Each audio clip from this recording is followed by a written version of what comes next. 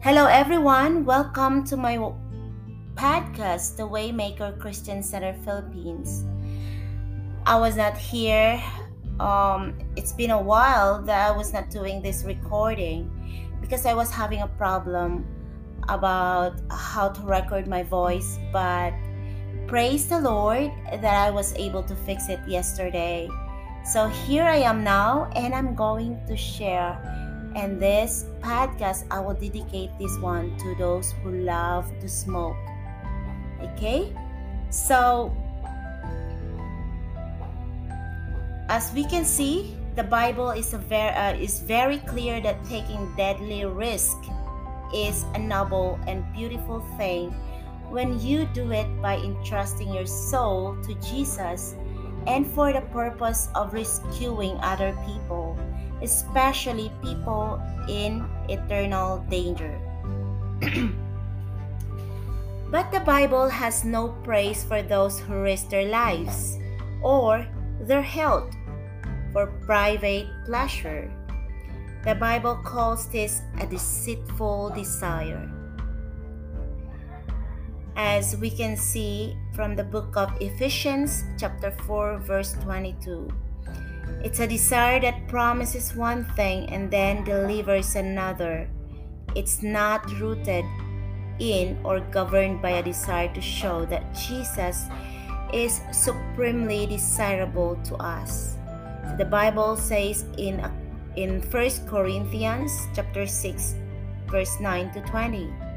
Do you not know that your body is a temple of the Holy Spirit within you, whom you have from God? You are not your own, for you were bought with price. So glorify God in your body. So, smokers need to ask, is my decision to damage my body? So you need to ask this one if you are smokers. Try to ask this question to yourself and probably others. By smoking governed by a desire to make God look glorious with my body, or does it merely make me look self-indulgent? So yes, parents should be concerned.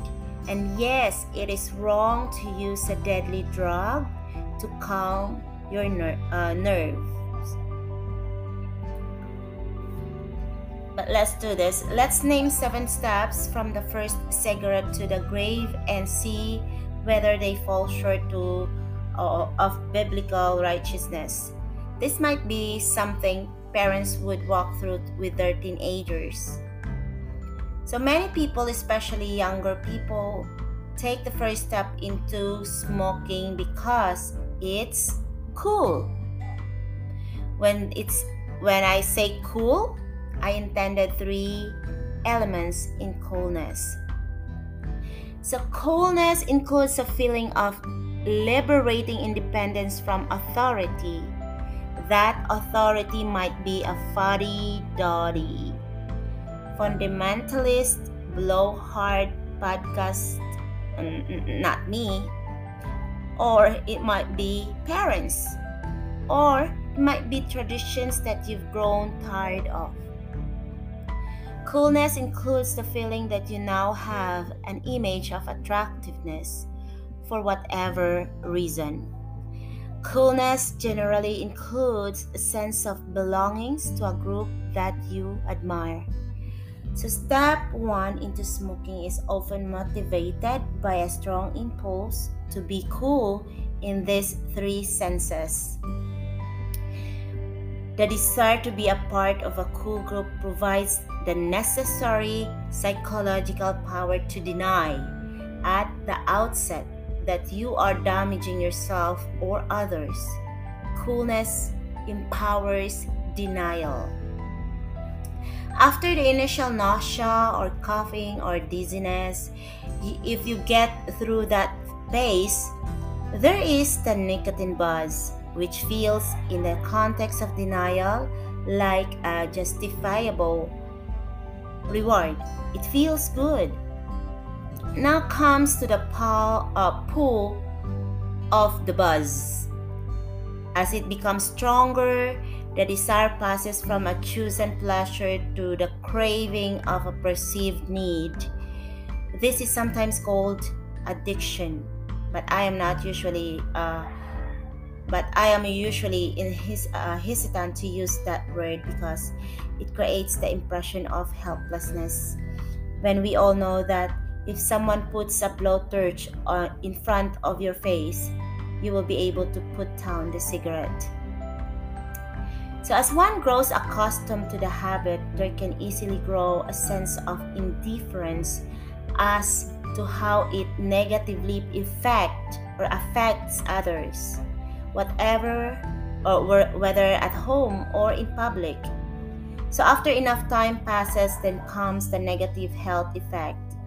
Lungs disease, heart disease, kidney disease, high blood pressure, eye problems. The body eventually signals with the help of the physical pain and the foolishness that will refuse to see the rational or moral arguments.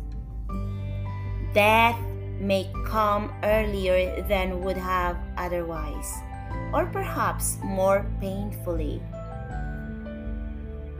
So now it doesn't take a Bible scholar to see that each of these steps involves an inclination or inclinations that and actions that are contrary to the spirit of Christ.